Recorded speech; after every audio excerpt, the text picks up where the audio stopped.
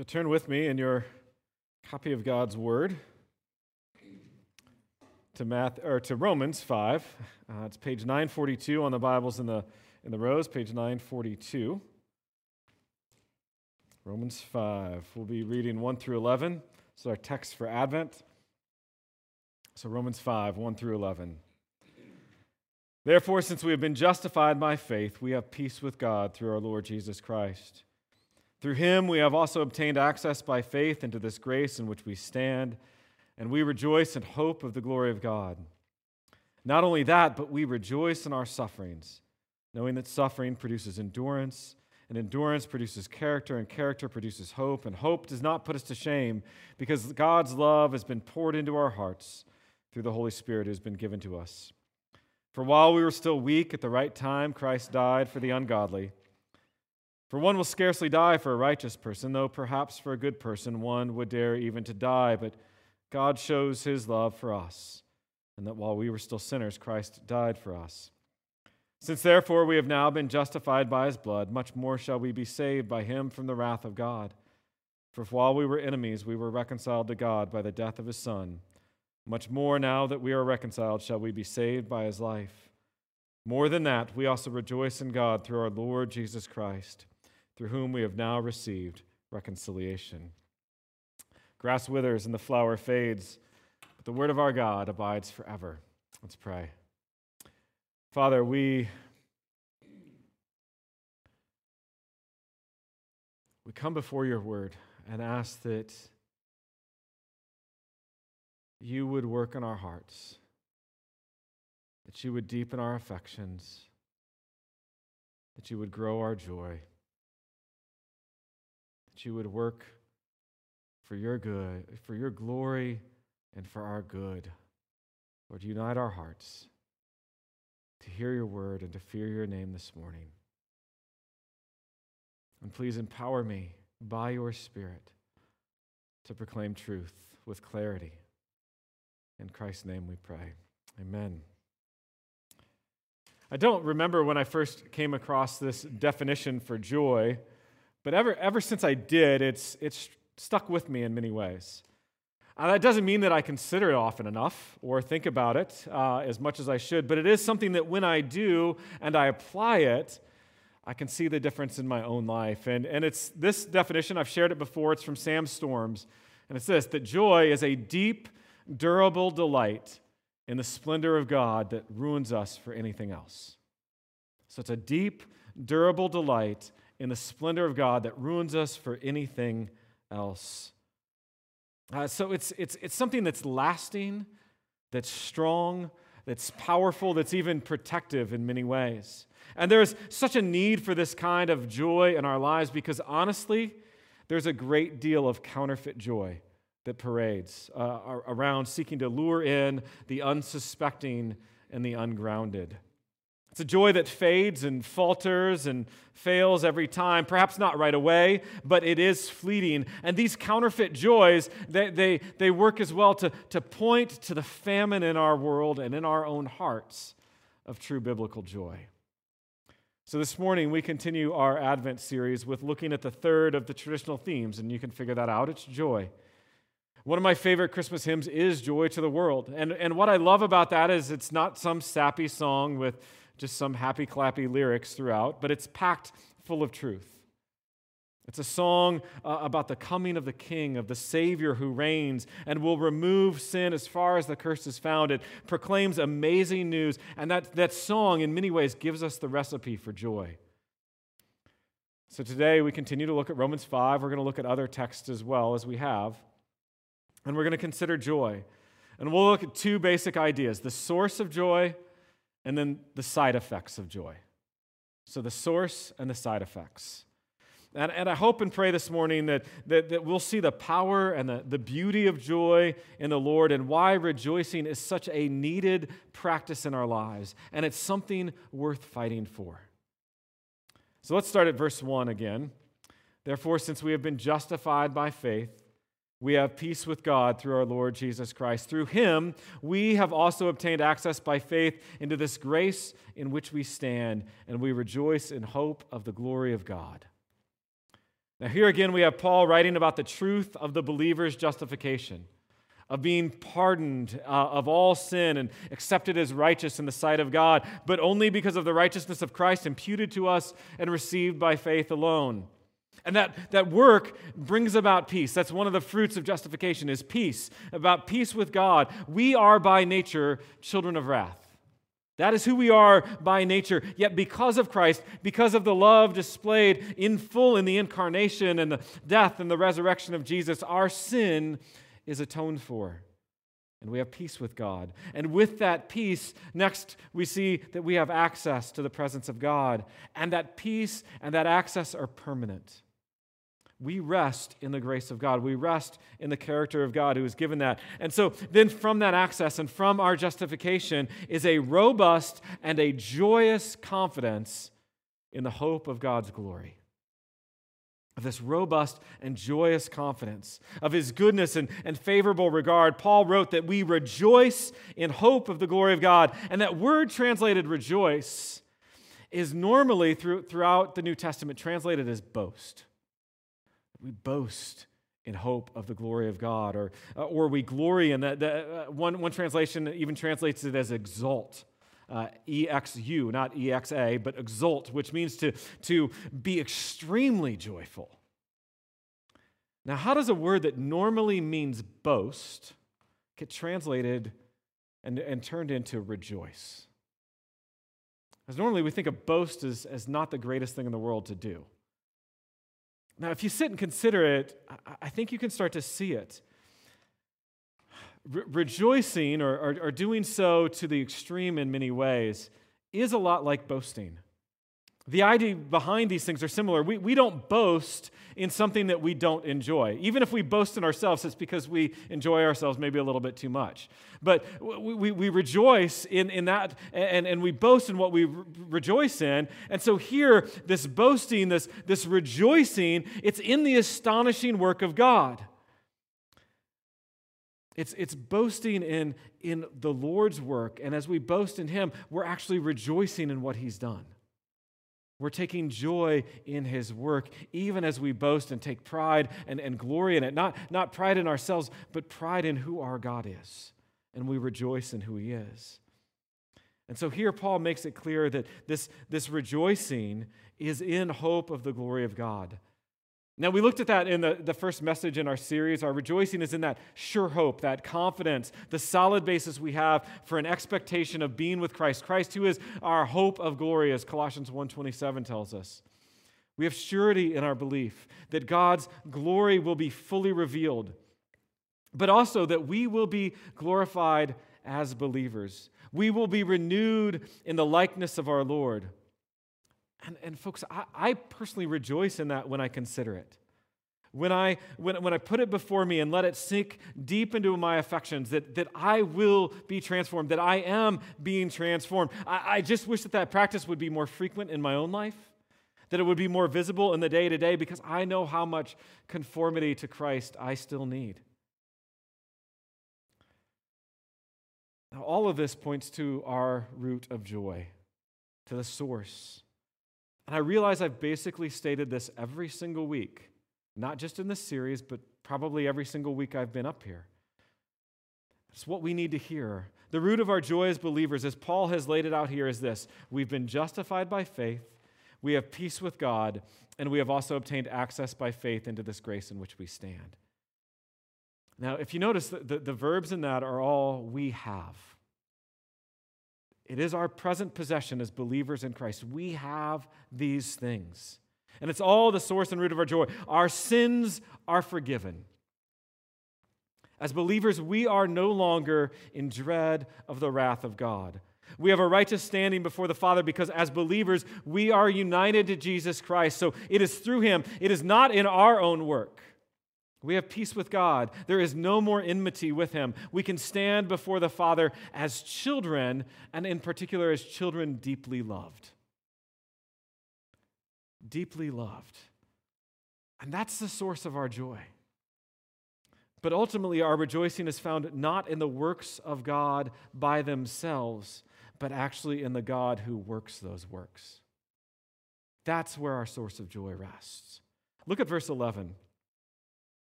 More than that, or you could say, and not only this, but more than that, we also rejoice in God through our Lord Jesus Christ, through whom we have now received reconciliation. Not only do we rejoice in forgiveness and peace and access, but we rejoice in God. We rejoice in God himself, the one from whom all these blessings originate. God is our ultimate source of joy. One commentator wrote, Paul now ascends into the highest strain of glorying. For when we glory that God is ours, whatever blessings can be imagined or wished ensue and flow from this fountain. For God is not only the chief of all good things, but also possesses in himself the sum and substance of all blessings. And he becomes ours through Christ. We then attain this by faith, that nothing is wanting to us as to happiness. Nothing is lacking as to happiness or as to joy. That is our joy. We have a perfect source of joy in our God. So then think about the first question to our Shorter Catechism. The Westminster Shorter Catechism, probably the most famous catechism question there is. What is the chief end of man? Man's chief end is to glorify God and to enjoy him forever. To enjoy him. Folks, those two things go hand in hand.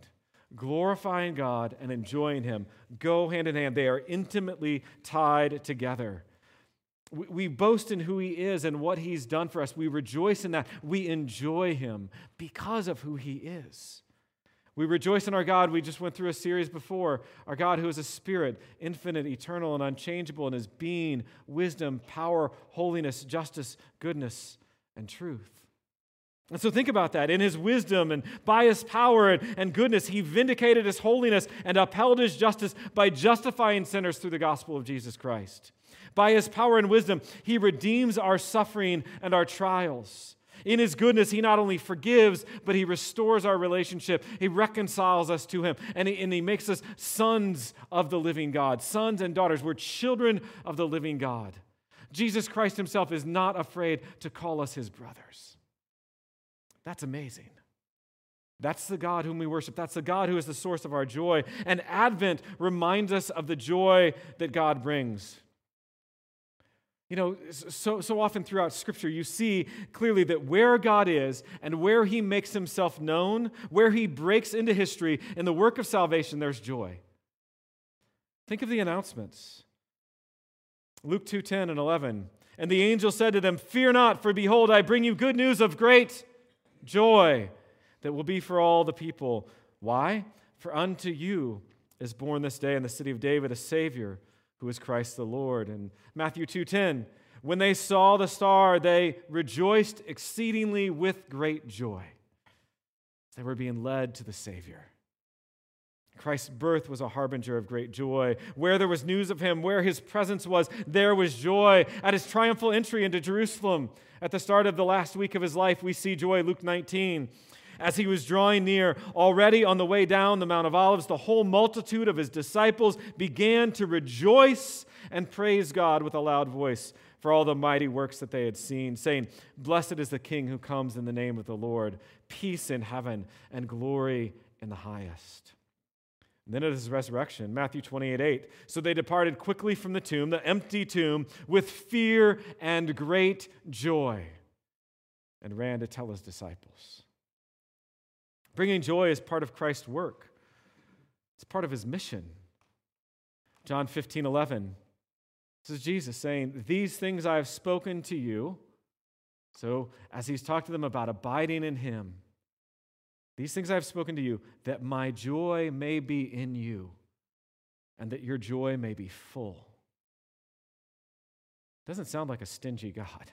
Doesn't sound like a God who wants us to be morose. It's a God who wants us to know his joy. John 16:22 and 24. "So also you have sorrow now, but I will see you again, and your hearts will rejoice, and no one will take your joy from you." And then verse 24, "Until now you have asked nothing in my name. Ask, and you will receive, that your joy may be full."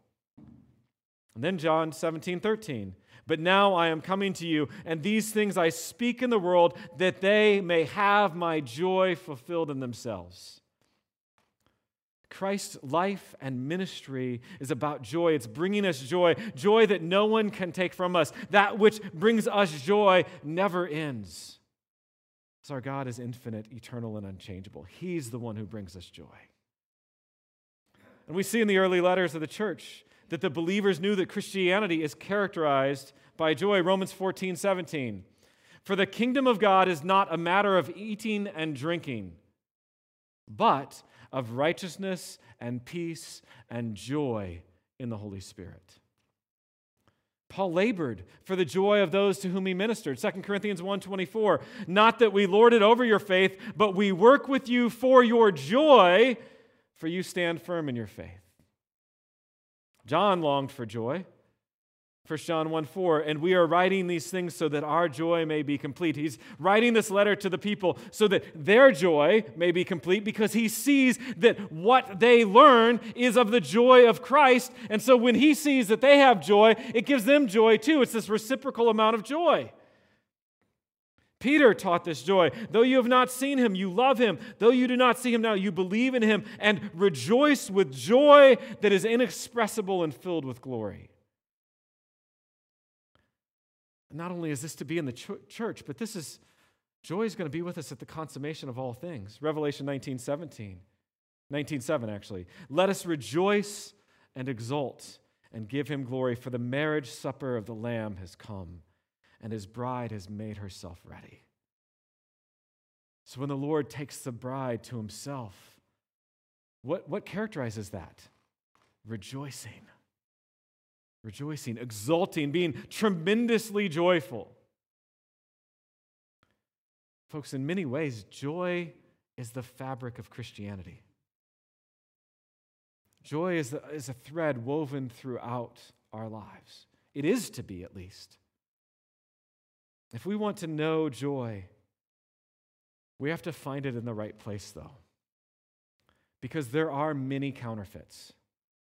There are many counterfeit joys. A guy I knew in seminary wrote of 3 kinds of counterfeit joy. First, there's fake joy. Just plain old fake joy. This is joy that people take in sin, where there's a momentary delight, but it poisons the soul. It poisons the soul. It's counterfeit because it's outside the bounds of God's law. God's law that is good for us, God's law that points us to him, God's law that helps us come into conformity with who he is. And then there's fickle joy. This is the joy of circumstances. If everything is well, there's joy. But that can change quickly. True joy is not produced nor detracted by circumstances. True joy endures because true joy is found in our Lord himself. And then there's fading joy. Fading joy. This is the joy that in many ways is available to all. God's common grace blessings, the fact that the sun is now shining. There's a joy in that, but it fades because we live in Ohio. We know that. It'll fade by like 4 o'clock today. But this is also other blessings of common grace: talents, family, possessions, health.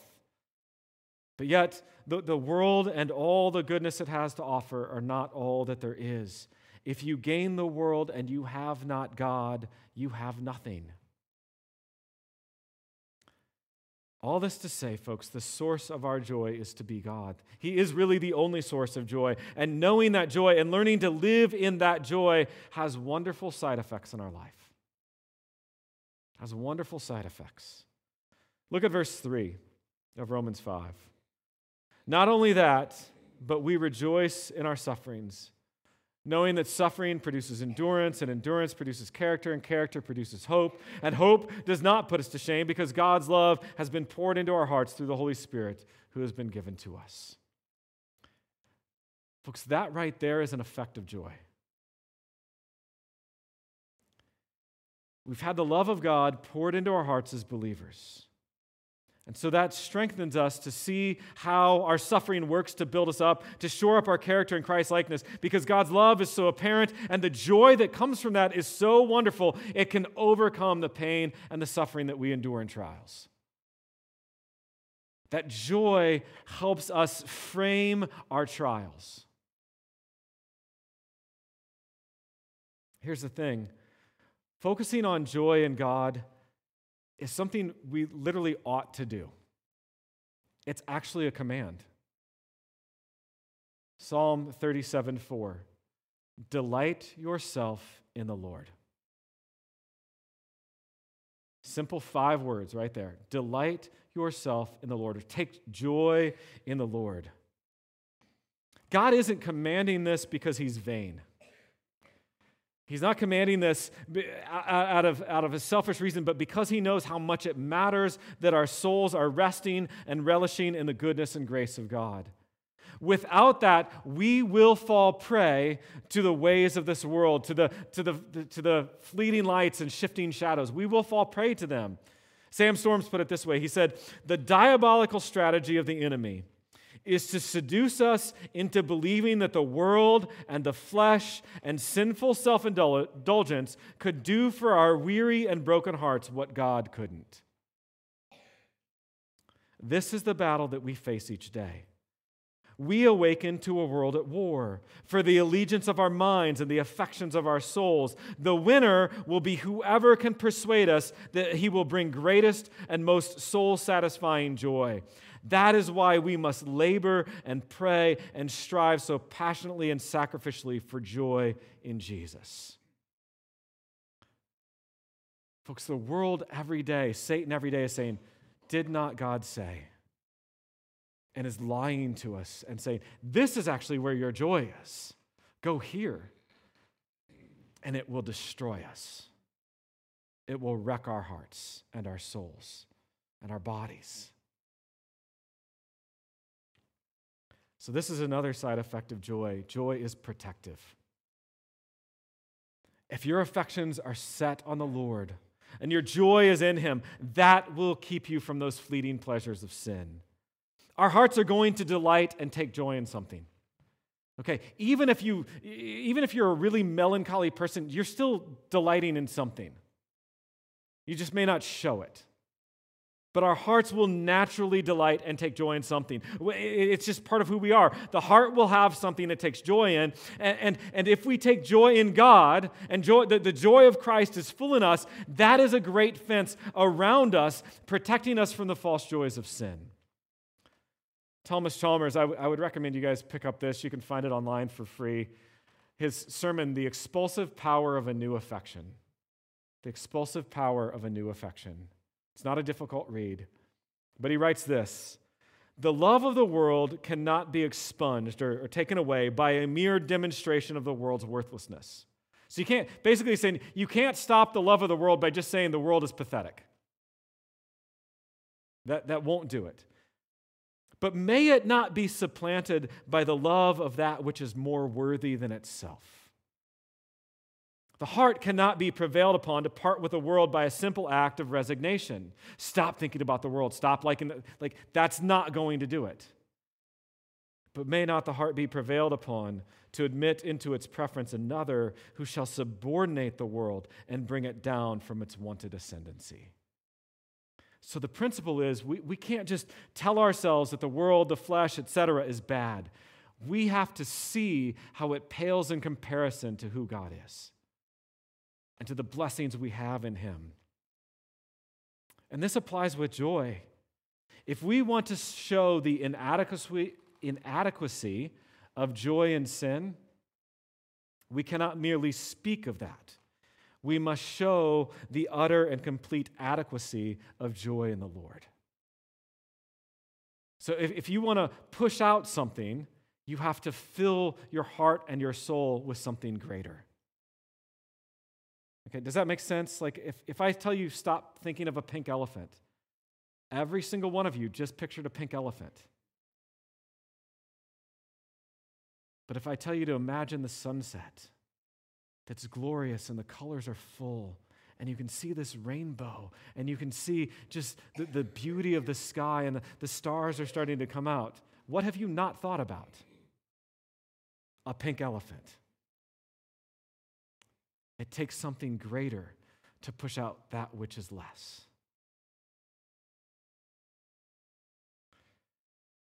Further, pursuing our joy in God, rejoicing in him, boasting in him, it's empowering.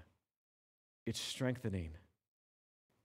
In our world, in our day-to-day lives, we can encounter so much that is difficult and painful. We will see how fall short we fall and how we don't measure up, or we don't gain certain things we wanted. We didn't get the promotion. We didn't get this or that. And that can be deflating in our lives.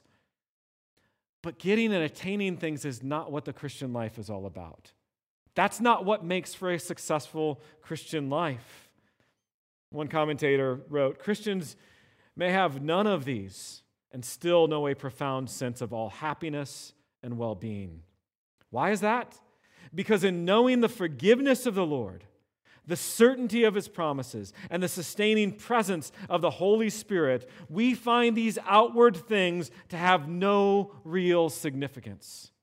What matters is peace of conscience and fellowship with Jesus Christ, who calls us friends. And listen here, the relentless pursuit of pleasure apart from the gospel is a dead end, a cul-de-sac of despair. Just remember that phrase. A cul-de-sac of despair is chasing after the pleasures of this world. Living for the things of this world, stuff that decays, is ultimately senseless and short-sighted, as those who have found the soul-satisfying life of communion with Jesus Christ can testify. It's not in the things or in what people think about us or in all of those things that brings soul-satisfying joy. It's Jesus. You know, Christians throughout the world who have literally nothing have the soul-satisfying joy in Jesus. Folks, it's the joy of the Lord that is our strength. It's our delighting in Him, trusting in Him, boasting in Him, taking Him at His word. That strengthens us, empowers us in the midst of whatever we might be facing. Joy will do that. It's hard to endure when our joy is fleeting, is in fleeting things, and those things fail. You cannot fight well in the doldrums. You can't. Something has to empower you to get out of that. And it's not your own strength, but it will be the joy of knowing you are loved, justified, saved, and that you will be glorified with Christ. That is the joy that lifts you and strengthens you. The joy of the Lord is your strength. Our joy is glorying and resting in God and His works on behalf of His children. So then when you consider what this joy in the Lord does for the believer, folks, we have to learn to fight for joy. We have to learn to fight for joy. We have to learn how to grow in joy. This all matters very greatly. And there's very few people that I could turn to that are more passionate for the Lord and delighting in God than John Piper. He has taught me so much about delighting in God. He takes the first question of the catechism very seriously, and he adjusts it just a slight bit. Rather than man's chief end is to glorify God and enjoy Him forever, he says man's chief end is to glorify God by enjoying Him forever. And in doing this, he encourages us to take joy in God. It was good for me to be refreshed in this during this week. It's easy to get distracted and overwhelmed or just pulled from what is best. And so seeing more how joy in the Lord, how delighting and rejoicing in Him is good, it was both convicting and encouraging to me this week. And I hope it sticks with me well beyond today. And in the back of Piper's book, Desiring God, he has an appendix that gives, as he says, pointers in the work of becoming a person of joy.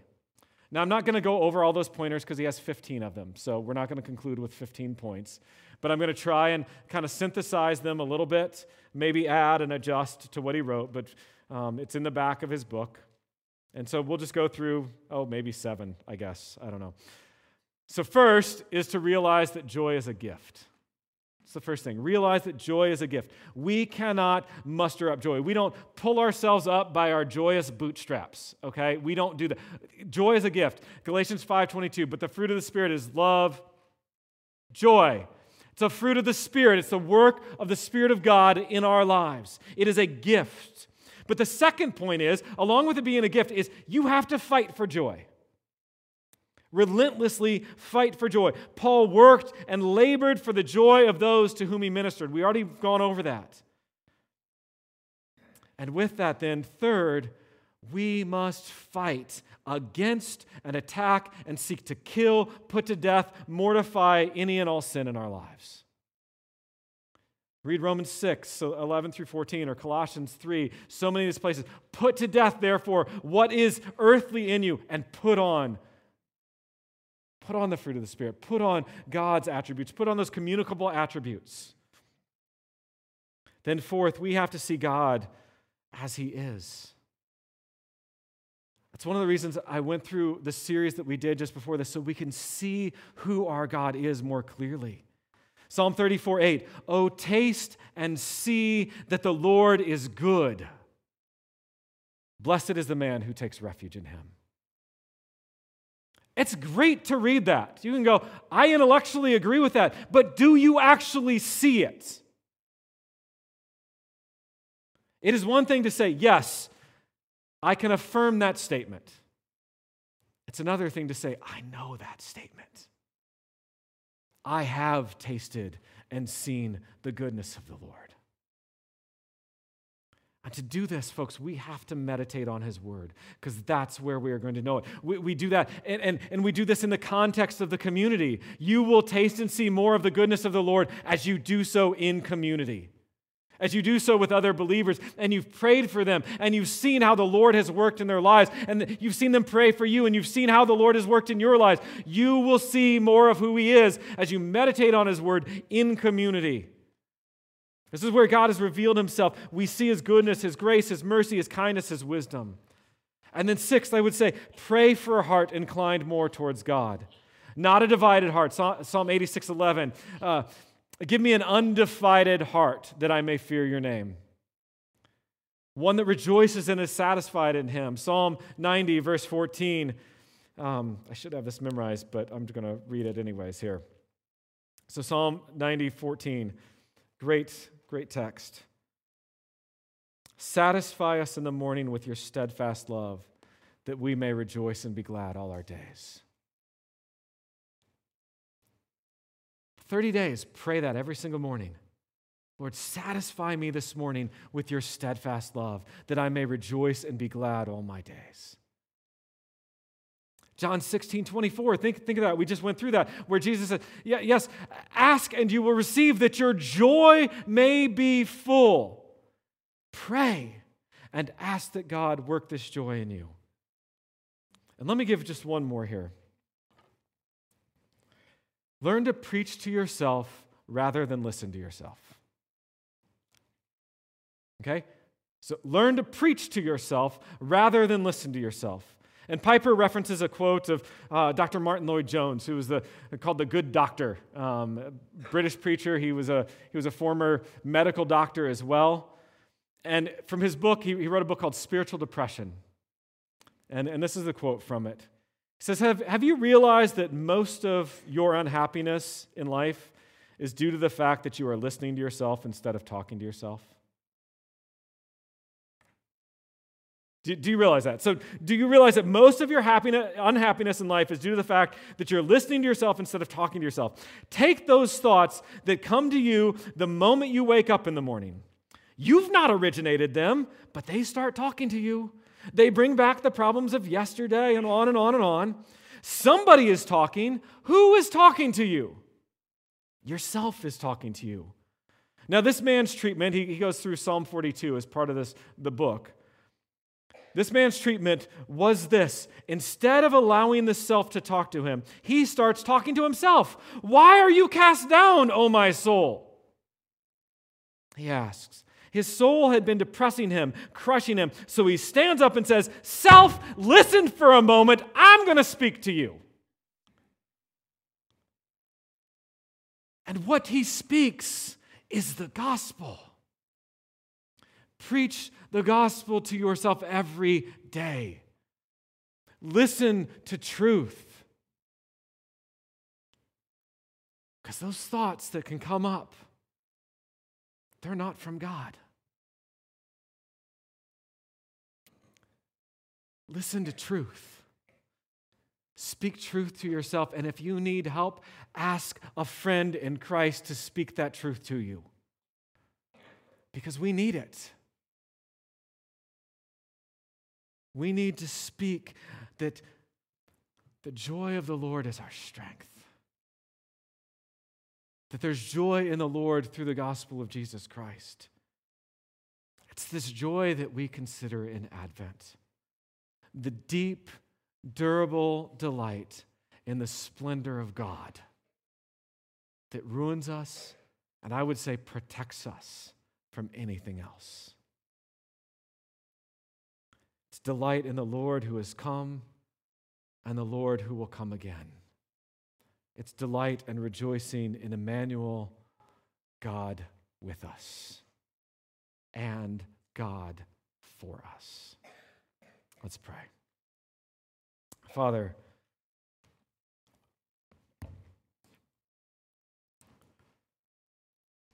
in some ways it's hard to preach on joy because I know in my own life, joy is probably not the word that people would use to describe me all the time. So, Lord, I pray for me. I pray for every person in this church that you would work joy in us, that we would rejoice that Emmanuel, God is with us, that we have justification in Christ. We have peace, we have access, we have hope of the glory of God. That the love of God has been poured into the hearts of those who know you.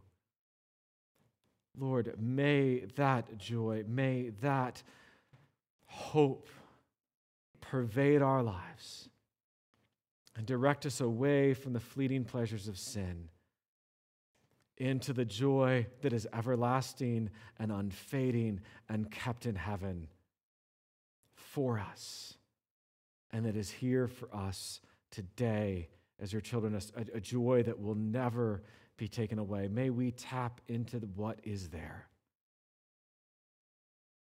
Work in us for your glory and for our good and joy. In Christ's name, amen.